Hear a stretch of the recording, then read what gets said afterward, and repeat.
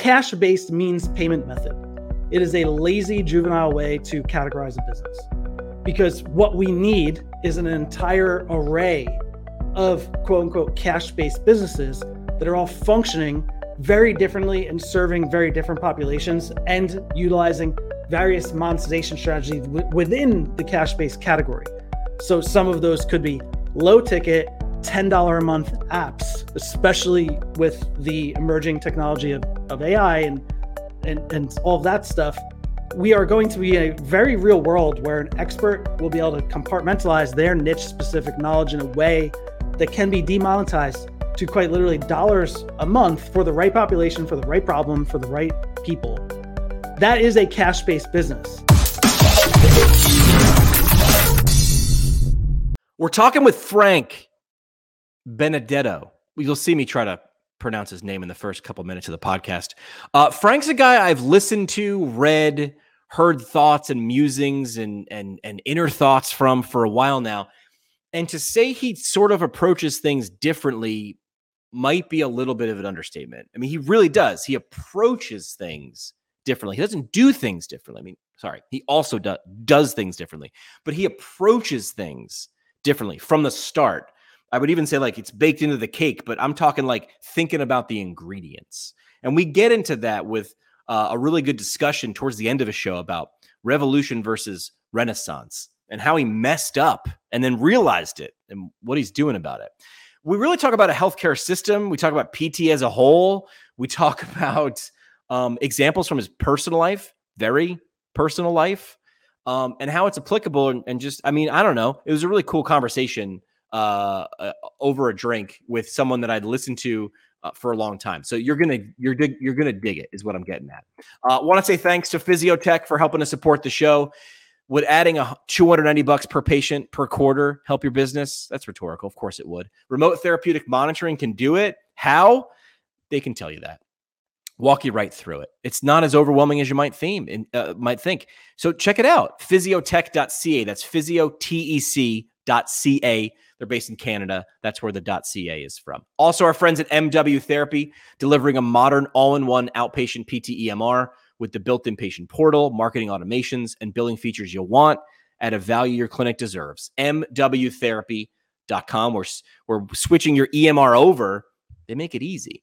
And finally, ATI, one of the leaders in clinical research within the PT profession, with more than 900 of their clinics across the country, placing 100th percentile in CMS's merit-based incentive program for the second consecutive year. If you want to join their team and jumpstart your new career, why don't you try it at ATI? ATIPT.com.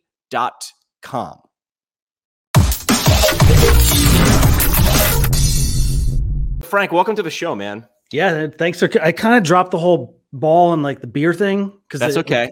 It's only like 2:00, and I was like, wait, oh man, I'm supposed to have a beer. It's like 10 minutes in advance. I'm like, do I run to Publix and just go get a beer real quick? Here's what I've said: a pint is just a unit of measurement. I mean, put anything in a pint glass, right? Yeah, that's my own perception right there. That's my own lens I'm looking through. So I usually do this before we hit record. But I wanted to, we were talking about just before I hit the record button, sort of asymmetrical relationships and how you like read someone or follow them or listen to them or watch their videos for a long time. And this line from an author, and I forget who it was, someone will correct me in the comments, which was, I never make fun of someone who mispronounces a word if they've only ever read the word. Because when you come across a word you don't know how to pronounce, you understand the meaning, maybe in context, or maybe you look it up. But if you don't look how to spell it or how it's pronounced, you invent your own. And that's how you say it internally. So how do you pronounce your last name? I've read it so many times, but I don't think I've ever actually heard you say it. I'm gonna make you take a guess. Benedetto? Yeah, nailed it, dude. First try. Yeah, I've learned in radio, even if it's Jones or Smith or Johnson, unless you ask, because I've done it before. Yeah. It's actually Johnson or Smythe. I mean, I've run into those before, and it's hard to come back from that after it's like, well, clearly you didn't do your research on me, you know? Yeah. Well, you nailed it, dude. Congrats. We're off to a good start. We're off to a great start. Batting one for one. All right, so you have a drink. Doesn't matter what it is. Cheers to you. That's the first round. Frank, welcome to the show. First round brought to you by our friends at Owens Recovery Science, a single source for PTs looking for certification and personalized blood flow restriction rehabilitation training. That's fancy talk for BFR. OwensRecoveryScience.com is where you can find info, the gear, the certification, everything that Johnny and the team has to offer on their website. All right, we got that out of the way. That's the hardest question we're going to do is like how Jimmy has to pronounce Frank's last name. That's the hardest question that's gonna come up in the whole episode. That's good. It's all uphill from here then. It's all uphill from here. All right. So let's talk about what excites you. Before we hit record too, which is I think I need to learn to hit record earlier because we already started going. You talked about meeting someone that you probably had an asymmetrical relationship with, and that's someone that I sort of have an asymmetrical relationship with. And for the audience, asymmetrical is like the audience of this podcast probably has an asymmetrical relationship with me in that they've spent time listening to my tone, my vibe, my ideas. They either agree or disagree or somewhere in the middle. And then you start to get to know someone.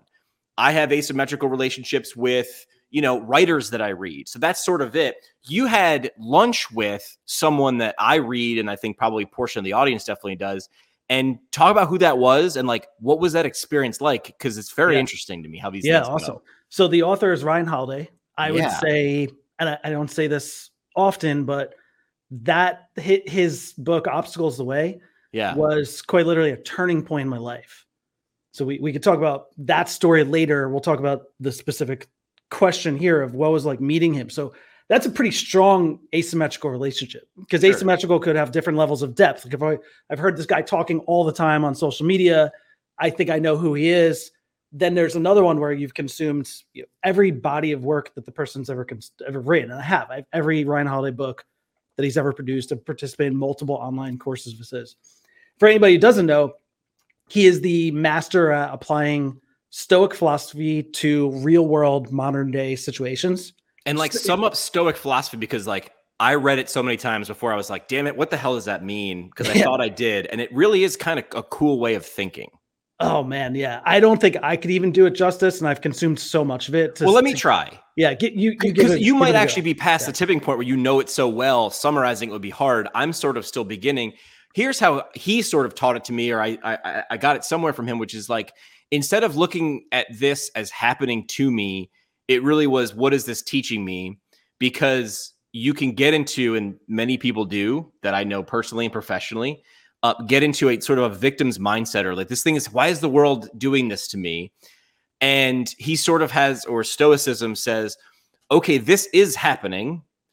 It is happening. What can I learn from it? And one of the examples I think he used when this sort of clicked for me was in Navy SEAL training. I believe they have this saying called full benefit, which is whatever's happening, they just look at each other in the moment. Like they're in the surf, it's freezing, dead of night. They're, doing sit-ups with, telephone poles on them and just getting their ass kicked. And they look at each other and just go full benefit. It's like, this is happening whether we want to or not. What am I going to get? What am I going to take from this and learn to grow instead of just whining against it? Now that was at least one part of, I don't think I summarized the whole Stoicism. Yeah. That was a part. And I think that's the challenge is that Stoicism is a set of principles or philosophies that don't have like, it's like bordering religion, but without a deity or a god or anything overly religious about it in any capacity. But it is very close to a way to look at the world and a way to apply a principle of philosophy lessons across every type of person, every type of situation. Right. And a huge part of that, at least Obstacles the Way, is along what you're talking about, is this switch from seeing that obstacles are actually the path, the switch to the obstacles are the path. And not the barrier. Yeah, not the barrier. It's actually the path. So, but that's still just a small fraction of what Stoicism is. Circling back to the original question. Yeah. Get this opportunity to have dinner with Ryan Holiday. And, at this point, I've consumed everything. And you are wondering, is this going to be one of those, don't meet your heroes kind of moment? Right.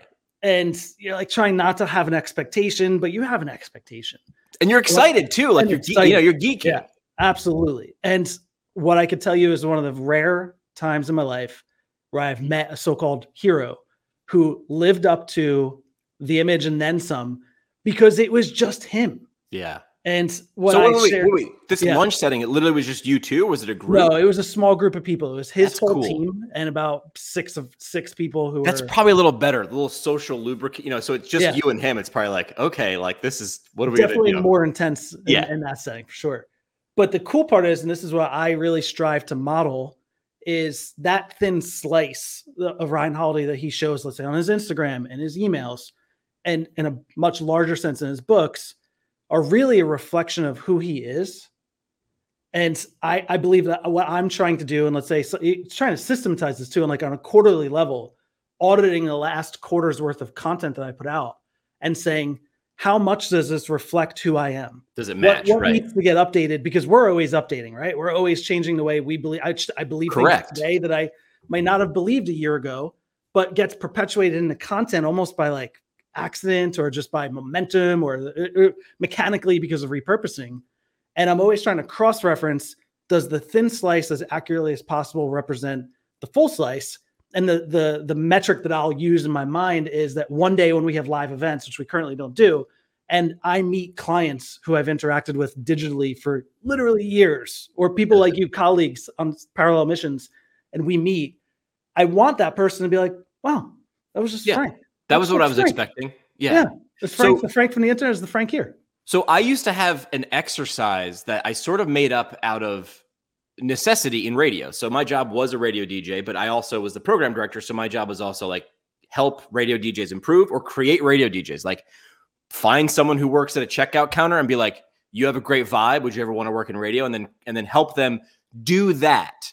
And one of the literal exercises were, you know, radio DJs are famous for wearing big over the ear headphones, right? And there's a reason for that, is we've got to monitor the music and the microphones and my microphone and guests and whatever. So there is a reason for looking goofy with these giant headphones.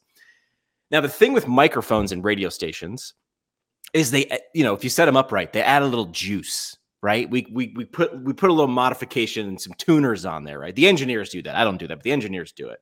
And what would happen is we'd get a new person coming in, and they'd start talking in the microphone, the studio mic for the first time, and they hear themselves a little gutsier and they sound taller is what I mean, which doesn't make any sense, but it does.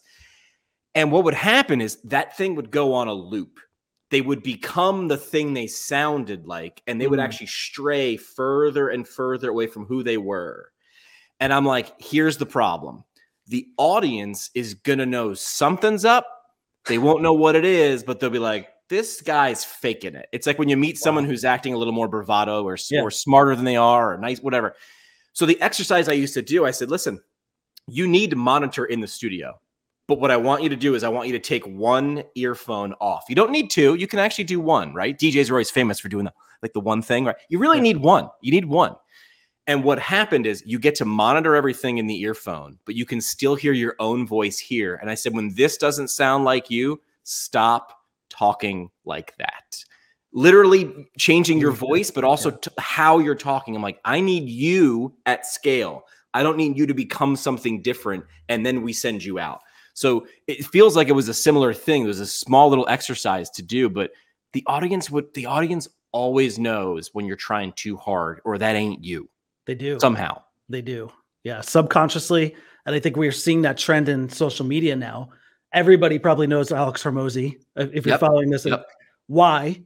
And I'm always trying to look at second or third or fourth order reasons that are not as obvious. Like obviously he's prolific, and what he shares is a lot of classical wisdom, like the basics from proven methods. Marcus Aurelius. I love when he does that. Yeah. So very few of it is original, but it's proliferated and explained in a way that's really easy to digest. But below that, though, doesn't he sound bored most of the time?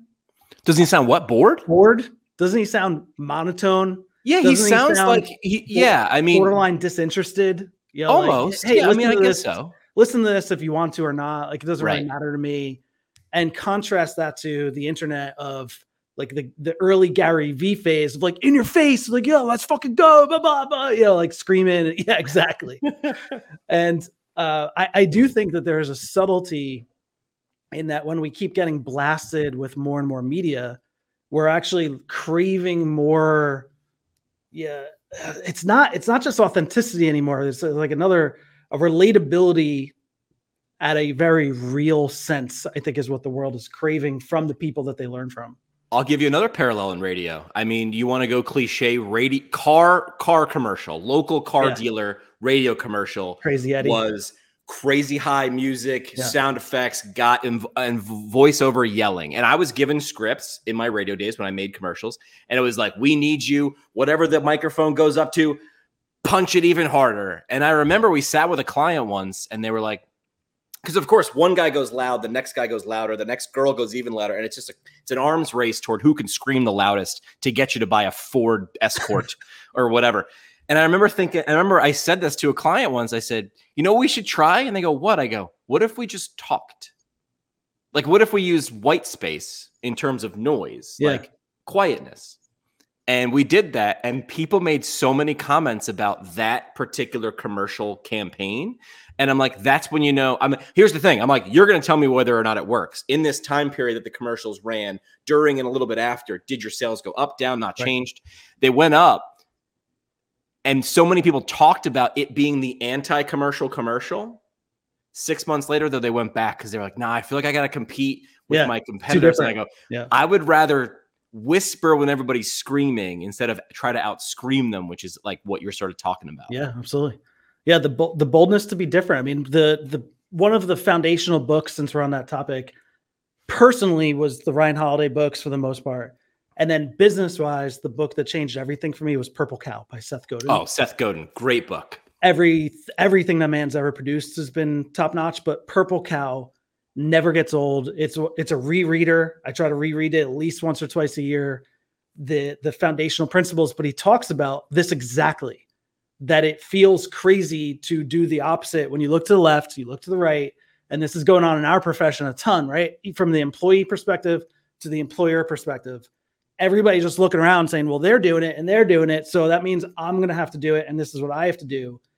And now more than ever, we need people to stop and reject that trend. And somebody said the other day, and I forget who it was, I'm sure someone will correct me in the comments as well, because I want to give credit where credit was due. And the person was saying, it's really easy to try to use this device right here, or the internet or cell phones, to try to because there's no walls, there's no time and space, don't have limits. What we're recording right now in early June, someone might be listening to in November, 3 years from now, right? Yeah. So they were saying trying to be the best is very difficult, and you're just going to keep doing this Cold War, this arms race.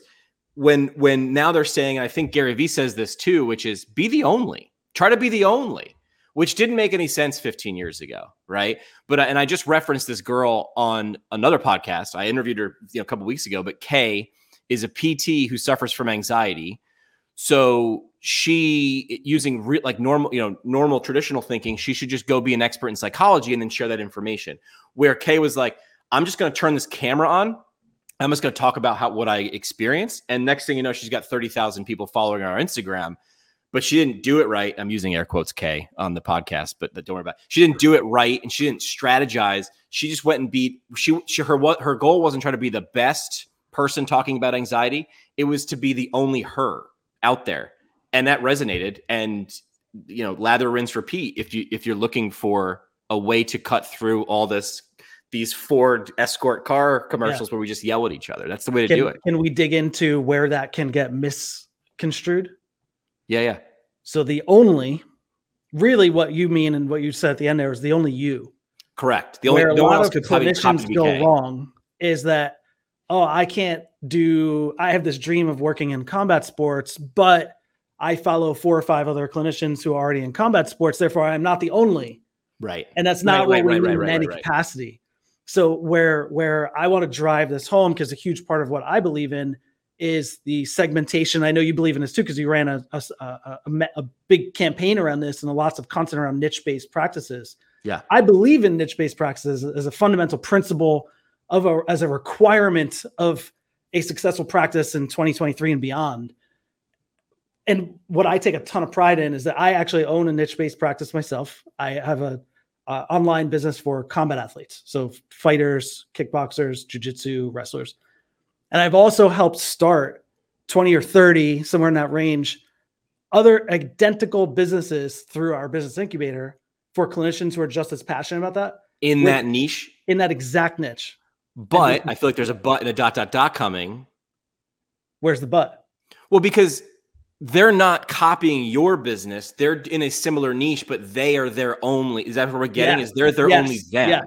Yeah. So I misunderstood there. No. Yeah. And exactly, I give the template and I give the framework. And there's also, I don't know, 8 billion people in the world. There's a lot of people. 100 million of those are combat athletes around the entire world. So let's say we're all targeting, we all need 40 to 80 clients at any given moment to make the amount of money that most PTs are trying to make in a reasonable manner. And we could do it in our unique ways. Correct. So it is not just the niche that you have to be the only, but there is a way that you take your thumbprint of the way you look at the world, the way you look at practice, the way you look at that sport, the way you look at that problem in a non-sports analogy, and you apply that. And the business comes out as unique as you, even if on the surface level, it appears similar as everybody else. Correct. I took over the radio station, the last radio station I ran it for 7 years. But before that, I was the number 2 guy. And this guy, Chris Lloyd, I lucked out, worked under some really great people in radio. And I remember the first 2 months after he left, and he left on great terms. He left to run an even bigger radio station. And I remember all my decisions in the first 2 months. First of all, I didn't sleep. I couldn't even go to my bedroom. I slept on the couch because I was too nervous to ever totally tone down. Because if the radio station went down, I had to go there. I was on DEFCON 1, whatever the higher DEFCON is, 1. I think 1's the highest. No idea. And I would call him he was like, dude, he was 6 or 7 years older than me, or 5 or 6. So he was old enough to know you're on the edge. I know you, but you're a little edgy here. And I would call him when I needed it. And I remember one conversation we had. He goes, I'm like, well, what would you do? And he goes, it doesn't matter. And I'm like, I need you to give me the answer. What do I do here? And he goes, they hired you because they want you. You keep trying to copy me. He's like, you're never going to be able to guess what would Chris do in this situation. Maybe in the first week, right? Make sure the lights are on. Make sure someone's in the studio at all times, right? But he's like, now we're getting into, you have to he's like, they're asking you, they're literally paying you to put your fingerprint on this. And it was that moment when I was like, oh yeah, I couldn't shadow or mimic exactly what Chris would do in every situation. The relieving factor was I didn't have to. I wasn't being expected to. Yep. And that's when I let it go and I was able to go back and actually go to sleep in my own bed. Yep. So I have a very similar moment from a YouTube video, and it was Eric Thomas YouTube video. He's a motivational speaker, usually very fired up. And he was talking about how you're never going to be the best copycat in the world. That you just keep studying these other people. You keep studying these people, but you don't even know who you are because you've been studying these people so much. Right. So you gotta stop being a copycat and step forward. And that's when I decided to name my company after a honey badger. I was like, yeah, where did that come from? Yeah. I was like, I am not going to go down the road of sounding like every other quote unquote business coach. And I'm not a business coach. I'm going to put that out there right away. I am not a business coach. But what I do can be viewed as in parallel or similar field in business education and as a business incubator. But right off the bat, I wanted it to be all of the various typical cash PT. Oh yeah, all the names that just scream business coach. I wanted it to be I wanted to invoke literally the feeling of what the fuck is that? Yeah, and that's literally what I wanted. So they leaned in, and then I get the chance to talk to a captive audience who says, "What is this?" So do you want me to share how the honey badger came to be? So it's in one of my list of questions and I was actually going to preface it by saying you're never, in radio, you're never supposed to ask the band the lazy question of why'd you pick the band name, whatever. But I kind of had to ask at this point because it's so different, unique. I had to ask. So what you did worked. Mission accomplished. Branding.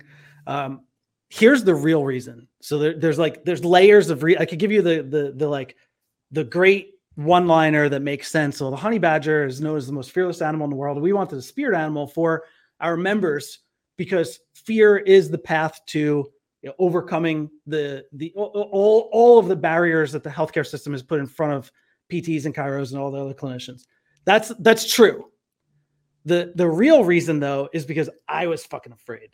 Really? So I had my career in a Crib Notes version as employee from 2009 to 2015. Quit my job 2015 with just literally a couple of days notice because of a disagreement with the employer. I was $200K in debt. None of that was student loans. That was all from horrific life mistakes after watching my dad die in front of me when I was 26. And I imploded in every way possible. waking up on my 30th birthday in an unbelievably low place, and quite literally no further I could have fallen. I mean, it would have been homeless or in jail was probably the only 2 levels below where I was.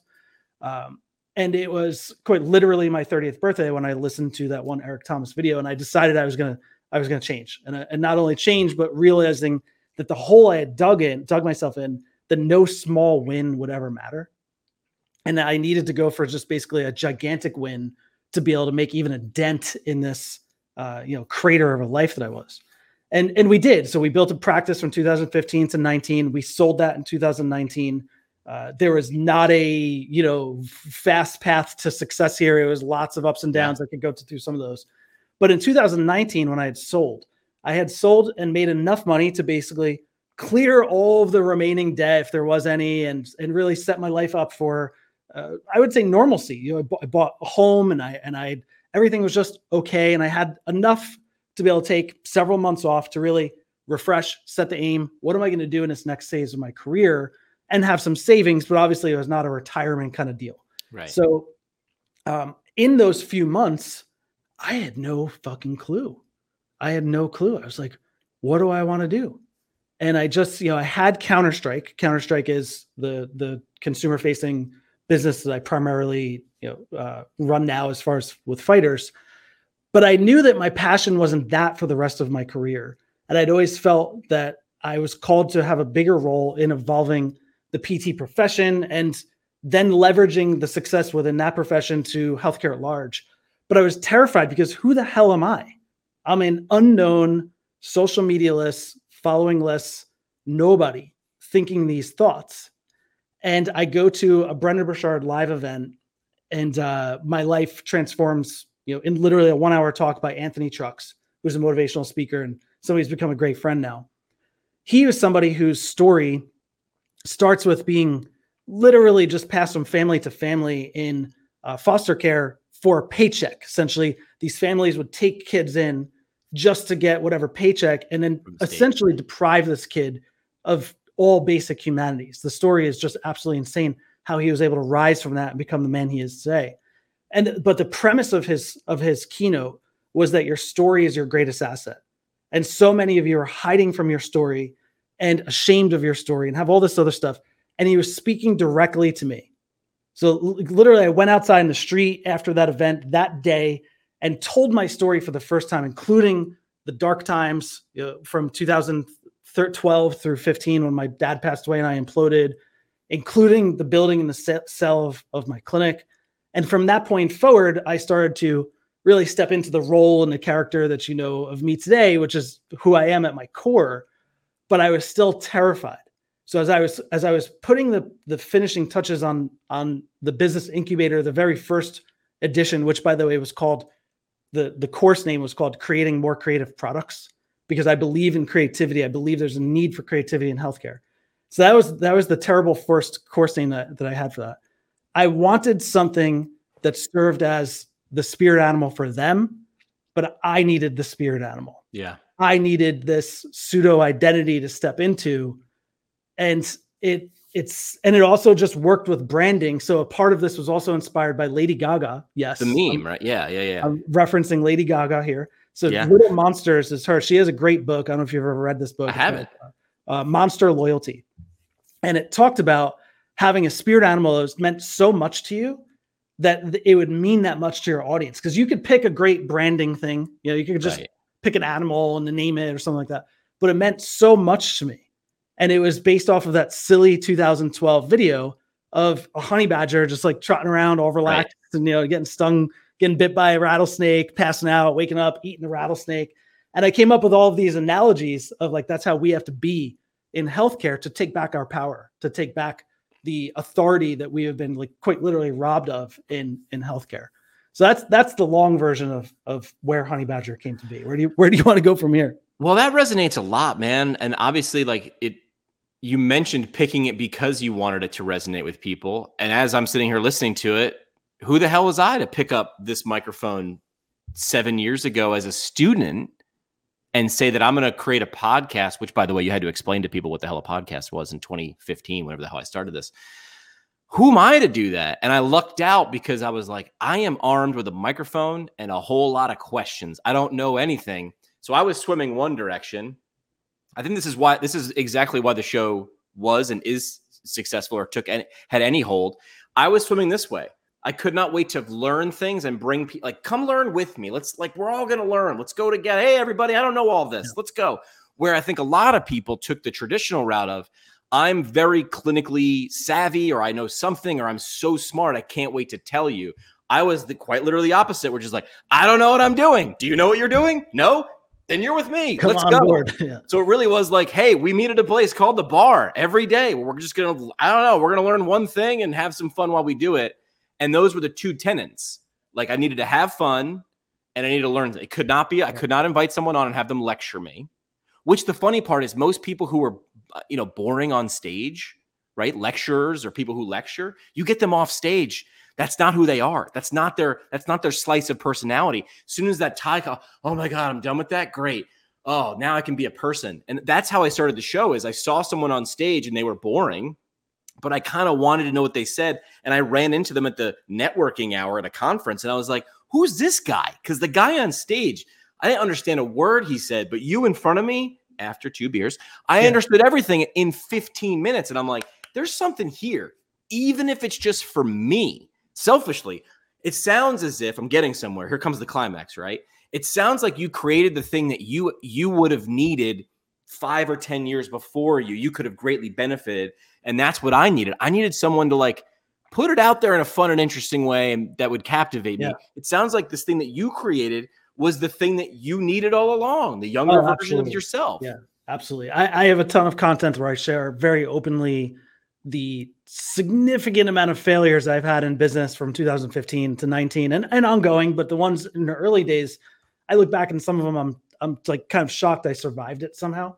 And if I had what I have created now, I tell my community all the time, I'm like, I don't do a good enough job telling you guys how many mistakes you don't even need to be worried about, because I've like literally built a business model that you don't have to worry about that. The high margin, high profit business model that makes an impact, that's mission driven, that's direct to consumer, that doesn't rely on ads, doesn't rely on referrals, all this other stuff. But the short version of what you just said is 100% correct, because Honey Badger implies that like there's not going to be some stuffy formality to this, and there's like this on the ground kind of scrappiness. Well, also the Honey Badger's whole thing is like, it just keeps going. It's like it's not going to avoid. It's like what Rocky says. It's like, it's not about not getting hit. It's about knowing you're going to get hit, and then what are you going to do about it? Yep. Right. Tyson said like everybody's got a plan until you get punched in the mouth. Yep. Yep. One of my favorite clips from the original 2012 video was the Honey Badger going into the beehive and just like eating the honey as it's getting stung hundreds of times. And I'm like, that's life, man. If you want the honey, you better be prepared to be stung. Like it's just going to be part of the ride.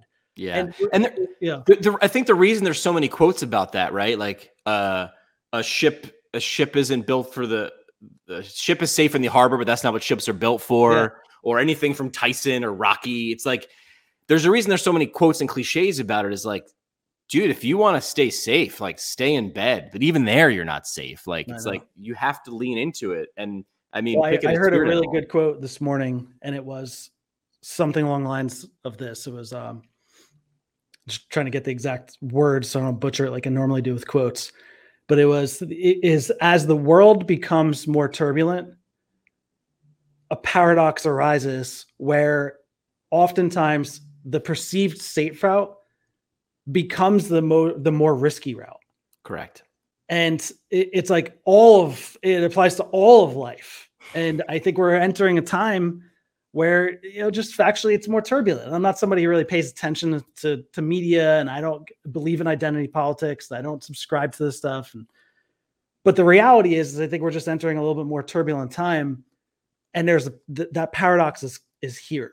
And with employment, let's just say as physical therapists, working for the big corporate VC owned thing feels safe. Warm. They're also going to be the first ones to lay off 10,000 people like this tomorrow. You just have no idea.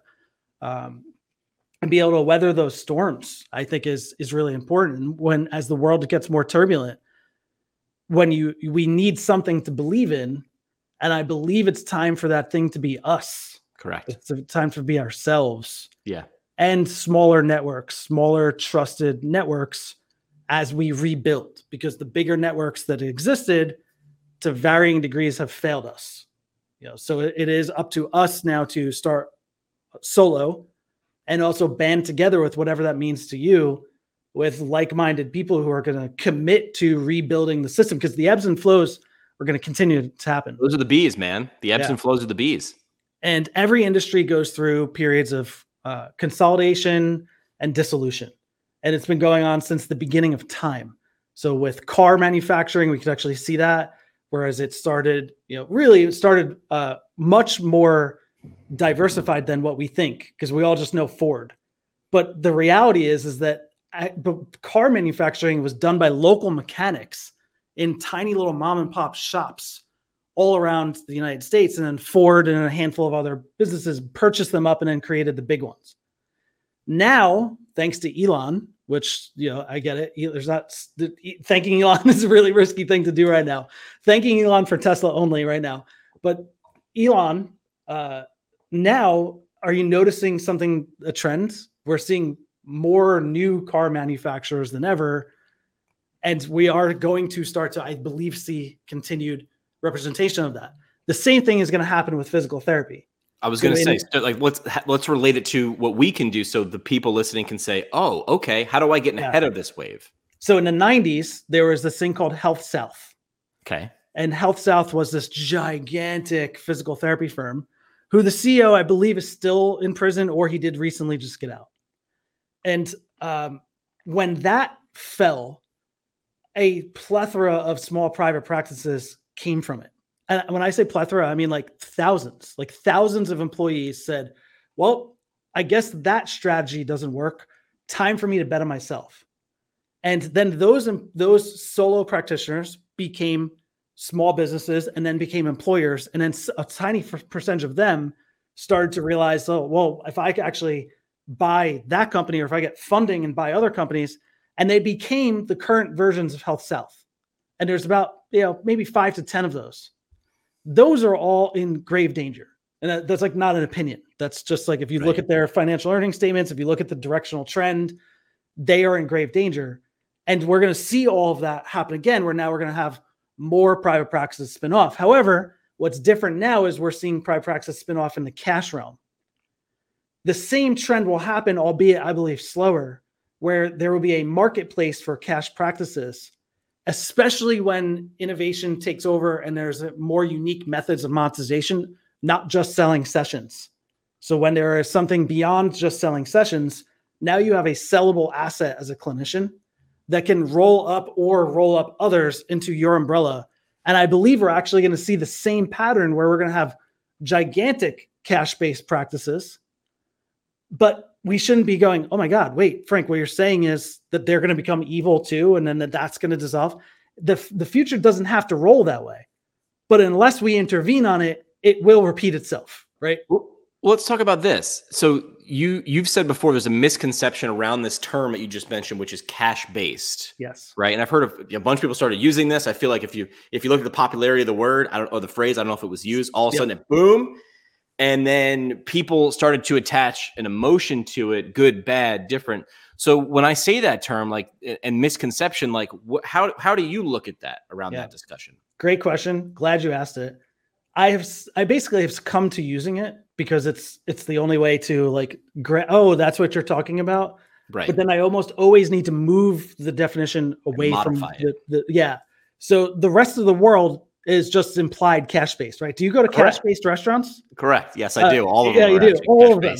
Right? All of them. But do you go to Thai? Do you occasionally go to Thai? I do go to Thai. Mexican? Do you ever go to Fusion? Those are cool. Those are cool. So that's actually categories of businesses, right? But by defining the restaurant as Thai, Italian, Fusion, all this other stuff, we don't define it based off of the monetization strategy of the transaction, a payment method, I should say. It's not even a monetization strategy. It's a payment method.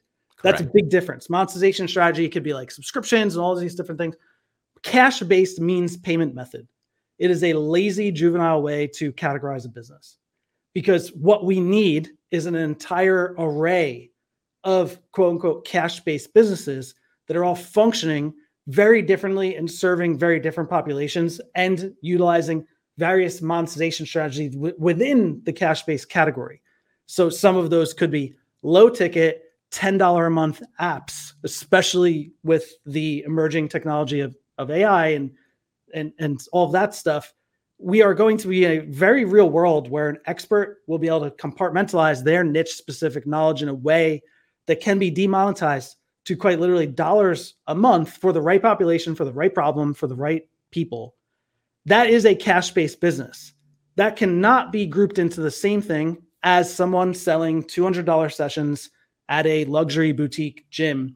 And I'm not telling you that that shouldn't exist. I am just saying that that cannot be the totality of the options. Correct. Because who are we serving? The top 1% of the world.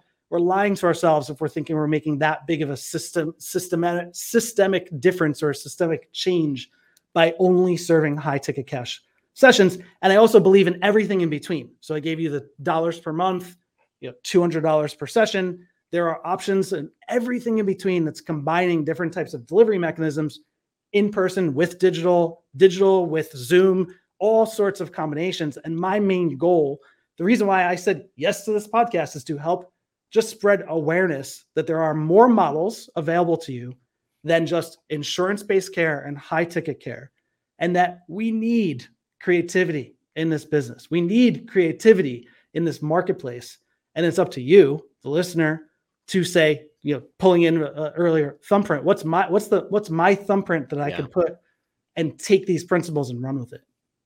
Yeah, I mean, I tell my story at PT school. Sometimes I get invited to talk, and everybody's like, "This is cool. It was a radio DJ, and tell me some funny stories." And I do, because hey, I like to get a laugh and have some fun. But I do end it with, we know from geometry that there's a straight line between not a lot of points. There's a straight line between any 2 points, right? I just happened to pick two that didn't make any sense at the time, which is radio and PT. I was leaving radio behind. Yeah. This was done. The headphones, I was hanging them up, right? And then I just happened to get here, but through my eyes, I saw something that was an opportunity. And I was like, "Ooh, I like this. I'm kind of good at it. I feel secure, whatever." I took a shot. So what I try to leave students with is, yeah, I'm cool. Like, what I did was cool. What's your straight line? What is your spin? Maybe it's not a former job that you brought in some insight. Maybe it's a passion. Maybe it's a book that you read that you went down and created a hobby, or you learned. Like, we need it, or we will not evolve as a profession. And I don't know what would happen if we don't evolve. Well, I mean, I do. You get extinct if you don't evolve. That's what happens. Yeah. And I think we've seen very real evidence of that being possible. And instead of constantly trying to defend the boundaries of our profession in the archaic way, let's repurpose that energy into how can we deploy the skill set of our profession in a new way. Correct. Instead of complaining and trying to protect against, let's say, personal trainers, athletic trainers, and all of the other likes who are quote unquote encroaching into our practice act. Well, we're not even using our practice act to the full extent. Yeah, what do you expect? Yeah. And we are omitting a massive foundation of simple health habits that are well within our practice act. It takes no advanced credentials. It does not violate your practice act to get people walking, eating more real foods. You do not need a nutrition degree. You're not prescribing macros. You're not prescribing meal plans. Getting people to drink water instead of sugary beverages throughout the day. Like, these are simple health habits that we can almost eye roll at, that have almost zero compliance with in the 70% of the world who is completely unhealthy, that you have in front of you as a captive audience, that you have myopically zoned in on their knee pain or their back pain as though it's isolated in a silo when it is not. Right. Yeah. Give the world, when all you have is a hammer, all you see is nails, right? We'll start looking for different things that you can make an impact on. See what I did there? Hammer, nails, impact. I'll be here all week. I'll continue. Go ahead. What you actually are is a multi-tool, right? Yeah. So we are already the Swiss Army knife, and I'm not advocating to not continue your Con Ed. I of course I'm a proponent of that, but what I see is a behavior of Con Ed addiction that is more for a self-serving process, or self-serving, like I'm entertaining myself, and then they go back to a job on a Monday where they could apply 0 or 10% of that. Yeah. When not realizing that you actually do not need a fitness degree or a fitness credential to say like, hey, I know you're here for that knee pain. And yes, it did happen by, I don't know, recreational soccer, but the person is necessarily potentially overweight, eating unhealthy, has terrible sleep habits, and is physically inactive other than their recreational soccer game once a week. Well, those 4 areas you could already address as a multi-tool with right there. No risk to your credentialing, no risk to your liability, no advanced credential needed. Say like, hey, you know what? Are you down to approach this more, holistically, or what words are going to resonate with your people? Be like, what I believe is over the next 12 weeks while we're working together on this knee pain, are you down to also address this from a more indirect way? So lifestyle habits that will support the focused rehab that we're doing. Great. Habit tracking. It's a really super simple way. You don't even need an app of your own. You could say, let's download a habit tracker onto your app. And every time you come in for a session, I'm going super traditional PT right here. What we'll do is while you're exercising, I want you to pull it up. Let's talk about it. On weeks where you're not compliant, like no yelling. This isn't David Goggins. Like you got to be a man. And right. It's like, let's have coaching conversations around what led to that. So we keep getting to the root, and you're going to find that you're both going to change people's lives. And what you're actually doing is also inadvertently creating a product that can be monetized for their benefit and your benefit. So you're not just doing this for free in your already deplorable reimbursement rates from insurance companies. And this could function as a discharge program. This could function as an add-on to a plan of care. This could function as a part of your signature offer if you're a cash-based, air quotes for the podcast, PT. Instead of just selling 10 sessions, sell 6 sessions plus a whole bunch of asynchronous support like this for the same price. You now are earning the same revenue, spending 40% less time in the clinic, and arguably, in my opinion, delivering a more personalized and more impact. More impact. Well, let's talk about impact and maybe fear. We'll stay on the Ryan Holiday, the barrier, the obstacle is the way. Yeah. Let's talk about the PT, but different in clinical. Let's go to business. Let's talk about barriers that hold many PTs back from starting their own. For an example, there was a report by APTA that talked about like saturation, right? And they're just going off of data. But maybe that's one thing. Listen, I shouldn't skate in that direction because there's this information that says it's going to be too saturated. Where you and I feel like we're on the same page where I look at it because someone asked me this question once. Well, there's like 100 PT podcasts. Why would I even start one? And I said, well, that's proof of concept right there that there's 100 and there's going to be 200 next year, but none of them are going to be done by you in your way with your views and your skill set for your audience. It's not pie. You know what I mean? Like it's like there, it's not infinite, but we're not even scratching the surface. So let's talk about that. Like, because you work with people who are like, I want to deliver this my way. What are some of the common barriers and how to get past them that you run into with people? Yeah. So I give you credit because you've done your research on what topic would trigger me, and this is one of those where I'm like, ugh. I'm trying not to talk bad about the APTA because I realize that if I'm serious about my macro mission, that I need to work with them again. And I was an APTA student president. I was like super involved in the early phase of my career, and I got dejected for a number of reasons and did leave. And I'm not a member currently. I am considering rejoining, but only if I'm also understanding where I sit in it, but I'm not just making a donation. Sure. And I implore anybody who's listening, who's thinking about quitting the APTA or doesn't like join, but do something though. Don't just give your money and say, hope they do something nice with this. APTA wants that, by the way. They want you to do. They do. There's some barriers around that, but let's talk about the exact question.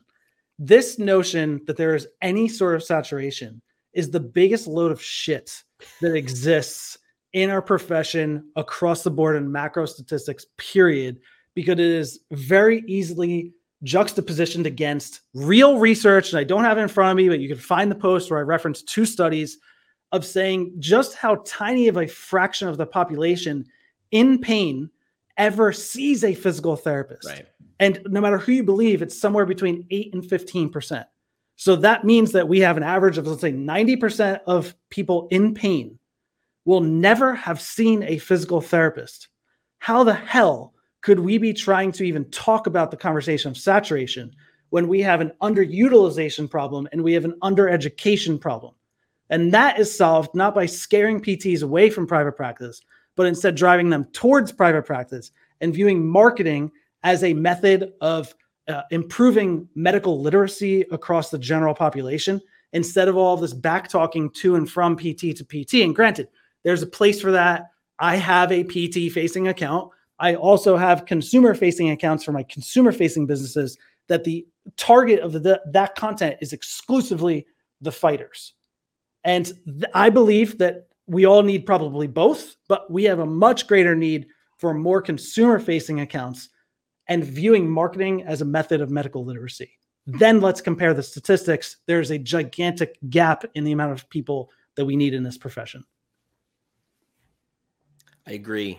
I think, you bring up communication, and obviously it's a lens that I look through.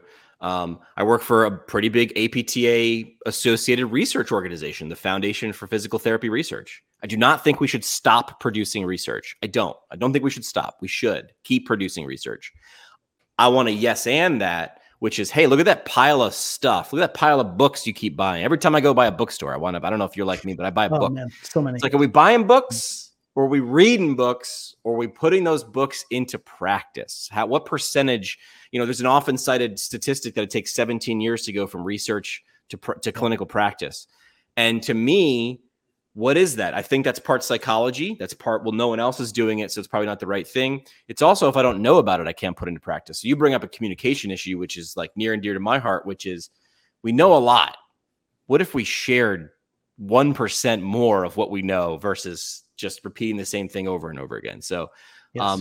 So I do like that perspective. And I remember there was a pretty big buzz going on around that report, and it's based off of data. I mean, data is neither good nor bad, but it's definitely, it's not all encompassing. It can't tell you everything. Doesn't tell the full story. It's not a full story. It's not a crystal ball. Yeah. But figure out what you're going to take from it, and then decide what you're going to do for the next 3 to 5 to 7 years, because what you do now, you will receive the benefit from 3 to 5 to 7 years from now. If I'm going to bet, I would bet on there being more people who need help than people who can provide the help. Absolutely. That's just me. All right, last big topic I want to see if I can trigger you on in a good way. Revolution to renaissance in healthcare. It's something that, you've talked about before. What does it mean? Because I think even the basic words, and I do like words because they have different meanings. In some of these words, renaissance or revolution, probably a little more, you might look at it as a winner takes all game. We were just talking about saturation.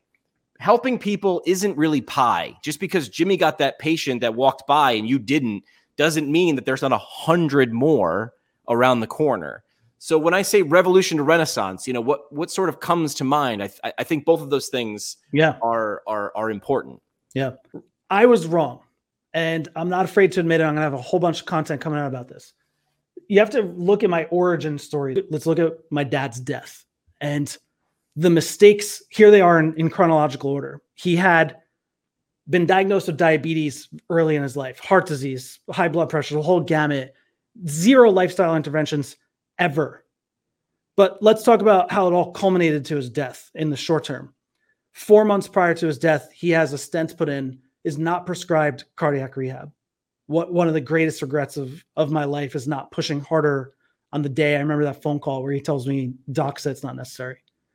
And then here's really where the train wreck happens. The medics that show up, they diagnose him with dehydration, but it could not be more clear that what he was suffering from was a heart attack. Right. The ambulance then drives, no lights, no sirens, to the hospital. The emergency room doc does not make his own assessment, briefly checks in with him. And I'm watching my dad in front of me, clutching his chest. And he yells out, his last words are his cardiologist's last name, Sethi, who's not there. He just yells out, Sethi, Sethi. And then he takes his last breath, which if you've ever heard a last breath, apparently they all sound the same.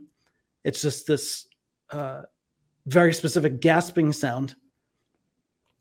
And the doctor on call starts to go to work with CPR and makes a joke to his team starts singing Stay Alive and clapping to the beat.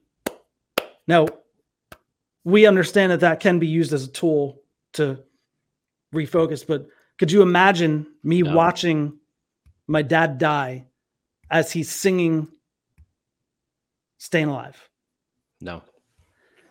And what happened was this disdain for the current healthcare system, a hatred that runs so deep that the earlier phase of the Honey Badger Project, which is my response to the healthcare system, it's what my life calling is, was rooted in burning it down and building anew.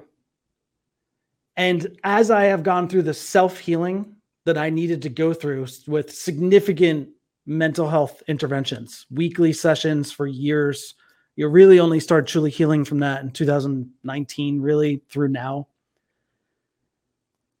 As I get more and more healed from that trauma, I realize that I am not calling for a revolution.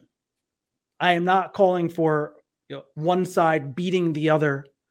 And instead, if we were to look back over historical periods, what I'm actually calling for is a renaissance.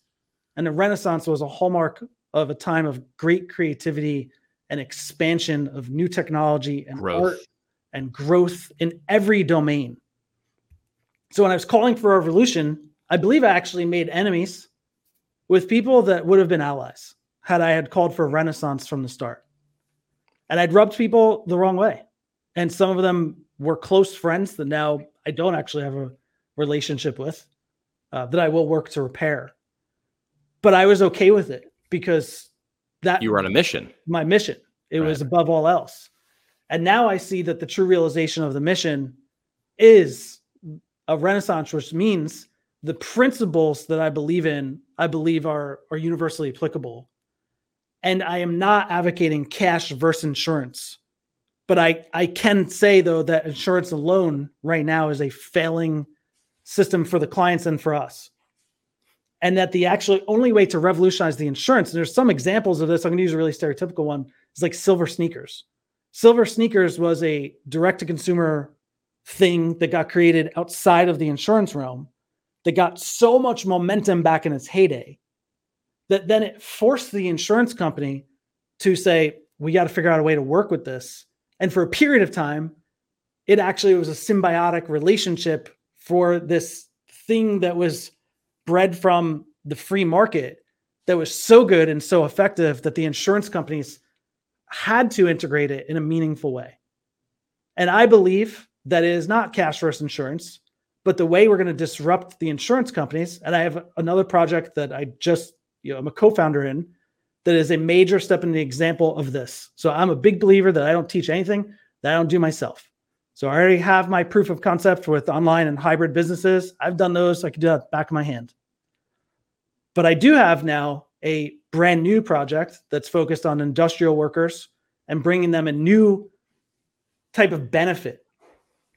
And it's not public yet. It will be soon. So I can't go too much deeper, but a new type of health benefit supplied by their employers that completely changes the approach to chronic disease specifically for our blue collar industrial workers, like truck drivers, construction workers, warehouse workers, and all these other things. That will be my showcasing of what I believe is the technology and the interventions in the service that will come full circle and will partner with insurance companies, but only and exclusively in a truly symbiotic way for the benefit of the end user, which also has benefits for the companies that supply it in cost savings. I think a renaissance is probably also more likely to occur, right? I mean, scrapping everything and one side quitting and just saying, okay, you win. I don't know if it's as effective because something's going to come and replace that in a vacuum. It's also the really big moments are the moments of growth. Is what do we all benefit from? Yeah, we're not in a Marvel movie, right? There's no Thanos that I could chop his head off and say, "Finally, Done. Dad, I got my I got my revenge. And it really did start as a revenge story in my mind. I mean, it was really a dysfunctional place, but I'm grateful for it because it brought me here. But it took a lot of work to shift it away from a revenge story to I believe in the possibilities that our profession has. And I believe that our profession is actually the most open. So as much as we all internally rip each other and say this profession is so fucked and this profession, all our mindsets are fucked. Well, I've dabbled in all of the other, not all, but it is much more difficult to shift a medical doctor's approach to practice. Really? I believe PTs and nurse practitioners are actually the most open to change out of the more traditional credentials as a whole. And our degree is powerful. It is. So instead of saying, I wish we didn't have this doctorate, I wish the APTA and everybody else didn't force us to become doctors. And I wish no. Look at your toolbox and realize you are powerful, and it is up to you to learn how to deploy that skill set in a way that gives you a good life. Doesn't mean you need to self-sacrifice, and gives the people you serve an amazing life. And realizing that does not mean you need to be a charity. That does not mean you need to operate at a loss. It also doesn't mean that you just need to be some sort of high ticket, serve the wealthy only. There's another way. Yeah, that goes back to sort of full circle, right? You talk about the degree and how it was, forced or given, however you want to look at it, right? But that is sort of stoicism. Was this forced on me? Was it given? Does it matter? It's here. What is this going to teach me, or what can I do with this instead of what am I saddled with? Yes. Yeah. How would you want people to find you? What's the easiest way? If someone's listening and going, cool, I want to have an asymmetrical relationship with Frank now. I need to be reading more and listening more. Where should they go? When that phrase becomes just everyday language, we're going to be like, that started that was here us. Today. We did that. This podcast. The two ways to reach me, one personally is Instagram. So there's always me in the account. That's where most of the fresh content comes through, Frank_Benedetto. The other way, if you want access to, I think it's like 40 plus now, soon to be a whole new season of free trainings, is our free Facebook group, which, by the way, tomorrow gets a full rebrand from Private Practice 2.0, how to reimagine and repackage your skill set, to the new name. And this is the first time I'm ever publicly announcing it, which I can because it's this will actually be in the past when this comes out. The new name is the Time Leveraged Clinician, how to start a hybrid or remote practice. And when I tell you I am going to provide how-to trainings, because listen, we've all been through the marketing trainings now. You're only supposed to sell the why in your free stuff, right? So you're only supposed to sell the why. Well, what I'm going to do is everything the opposite. And I've always done this to a degree, but now I'm going to do it in a very well-organized way. The amount of value you're going to get out of this free group, simply put, my goal is to earn your trust. So you could come to this group, find trainings on a whole host of things, from the baby steps you need to start seeding your career so that maybe you do launch a business in a year or two and you're not ready now, all the way through what to be doing, in the just prior to phases, and specifically either hybrid. And my definition of hybrid is combining digital delivery mechanisms with in-person. Hybrid to me is not blending insurance with cash. There's a different definition. And remote meaning a fully digital ecosystem. And it's going to be just absolutely full of value. I invite you to come there. If you never become a client, I welcome that. And you could consume all of the free content you could need. And if one day we've earned your trust enough to become a client, that would mean the world to me. All right. Frank, you ready to do 3 questions? Let's do it. Let's do 3 questions. All right, 3 questions brought to you by Jackson Therapy, partners at jacksontherapy.com, providing awesome adventures in patient care for PTs who care about where they're going. Maybe you want to try travel PT. You have a license. You're free to move about the country. So 3 questions. The first question, who is someone the audience should follow to learn more about some of the things we talked about today? It's your chance to give a nod to somebody else. Peter Attia. Okay. I believe that Peter Attia is an MD who, if you read his most recent book, outlines so many ways that we as therapists can immediately implement a more holistic viewpoint of life. Asterisk, Peter Attia has also been what I call noceboed. What does that So mean? there is a nocebo is where you have false beliefs about movement patterns and overly nuanced movement patterns that lead to fear of movement. Got it. So unfortunately, in this masterful book about longevity and living the principles of living a whole holistic life as far as nutrition and movement and mindset and aging, right in the smack middle of this book is a chapter that's full of absolute garbage, to which one day I hope to get to discuss with Peter directly. And I will say this, to him, where his before and after picture, the entire rest of the book is chock full of research studies and really relevant, very new, well done ones. The movement section, though, however, has a before and after picture in which the before picture, his shirt is off, the after picture, his shirt is on. In the before picture, his shoes are on, and the after picture, his shirt's off. His shoes are off. In one picture, he has his arms up. In one picture, his arms are down. And he says, "Look at my terrible squat form, and I didn't lift for months." So I share this for two reasons. One, this is one of the most brilliant thinkers in healthcare right now. He needs you. He needs more movement specialists preaching basic foundational principles. Read the rest of the book for information to download and disseminate. Read that chapter to get fired up and start creating your own content. Love it. What's something the audience should take a look at if they want to take a deeper dive into any of the things you talked about today? Is there, you mentioned Peter Attia's book. Is there anything else that you'd send people to? This is the way I bolster up my Netflix queue or my Amazon cart. Yeah. So I will default to Seth Godin's work specifically. He has a new one coming out, Icarus. So the new one that came out 2 weeks ago is The Song of Significance. Oh, that's what it is. Yeah, I got the email. I have it in my I'm literally reading it as we speak, and it's absolutely incredible. The Song of Significance speaks to creating the next generation of employers in healthcare. So that's the real shortage. If there's a shortage, not everybody should or needs to be an entrepreneur. However, if you can't find a place to work in the region or the distance you're willing to commute, you are now an entrepreneur by default if you want to live your values and work with the people you want to. Right. Seth Godin. I got a chance to stand next to him once at a book signing.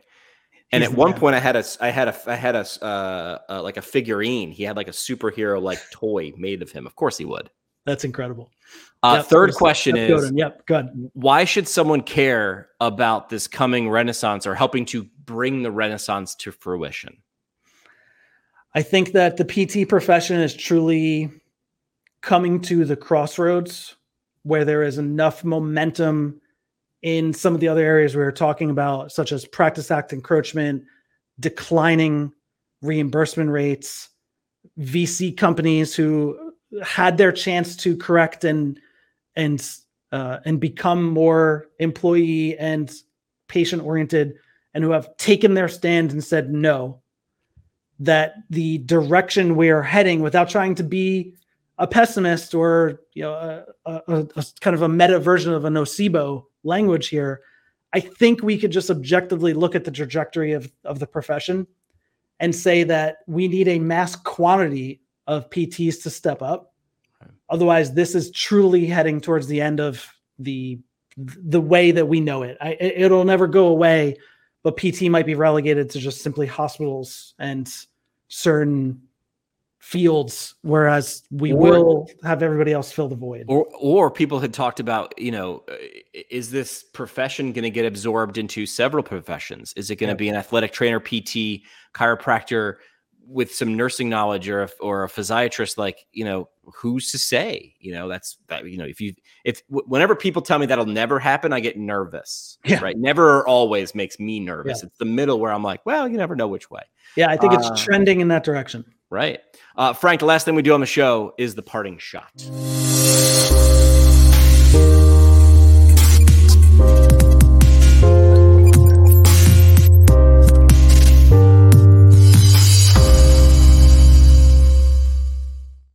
Parting shot brought to you by our friends, the Academy of Orthopedic PT. Their current concepts in their 5th edition, taking you from wherever you are in your career to making sure you are well prepared to take that OCS exam.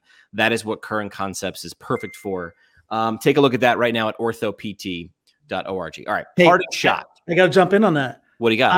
I did that. I used them for when I passed my SCS over a decade ago. There you go. See, It's been around, and now it's in this 5th edition. So look at that. So chance at a parting shot. You can say something you've already said and just reiterate. This is your chance for sort of a soapbox statement or a mic drop moment. What would you want to leave with the audience with as we wrap up? Yeah. I've been around death a lot. I believe that watching my dad's death and being there for that moment is now something I would never trade. I also have been in the room for 2 other family members getting cancer diagnoses, stage 3 and 4, and multiple battles with stage 4 over many years, and in their 40s. So we've all heard the advice that one day we're going to look back on our life and ask ourselves questions towards the end. And I think we could all conceptualize that. We could take it and say, yeah, there's real value in that. When you watch a life end, when you watch someone close to you get told that their life might end very soon, that thought exercise takes an entirely new meaning. And I've had to really dig deep as to what am I going to make out of the meaning of these experiences for both myself and then for those who I have the privilege of educating. And what I implore you to is to just take some time, really put a block in your calendar, 1 hour. If you're married, have a significant other, a spouse, long-term relationship of any kind. Don't just gloss over this as a nice to have cliche exercise, but instead really put yourselves in that moment and ask yourself, when it does come to be the end for you, is the current trajectory of your career, because truth is that's where we're spending most of our waking hours, no matter who you are you going to be happy with that choice? And if the answer is yes, double down on it, keep going. If the answer is no, you don't have to do something drastic. You don't need to quit tomorrow and blow up your life, but just keep that block on the calendar every week and start asking yourself, what am I going to do about it? What's the tiniest first step that I'm going to do about it? Because I'm only a few years away from when my family member was first diagnosed. And I think about that a lot. Yeah. Well said. Frank, I got to have you back because I don't even think we've scratched the surface. We haven't. Pleasure talking with you. So thanks so much for the time and insight. Thanks for doing what you do. Yeah, man. Let's do a Rogan style one where we just like hang out for 3 hours next time. Break it into like 5 episodes. So we'll go do a cold bath live on the live stream, whatever we want to do. I'm totally in. All right. We'll have you back soon, Frank. They said the best conversations happen at happy hour. Thanks for coming to ours. Thanks, man.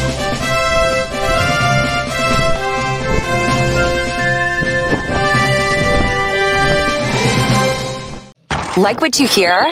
Tell a friend or leave a review on iTunes or Google Play. The show today is brought to you by the Brooks Institute of Higher Learning, an innovator in providing advanced post-professional education. The Brooks IHL offers 7 on-site PT residencies, including orthopedics, women's health, geriatrics, pediatrics, sports, and neurology, as well as a neurologic OT fellowship, a competitive OMPT fellowship, and a speech therapy clinical fellowship. Therapists that complete a residency or fellowship through the Brooks IHL will markedly advance their knowledge and skills in a specialty area of practice. Learn more about how a residency or fellowship can help you advance your professional development at brooksihl.org.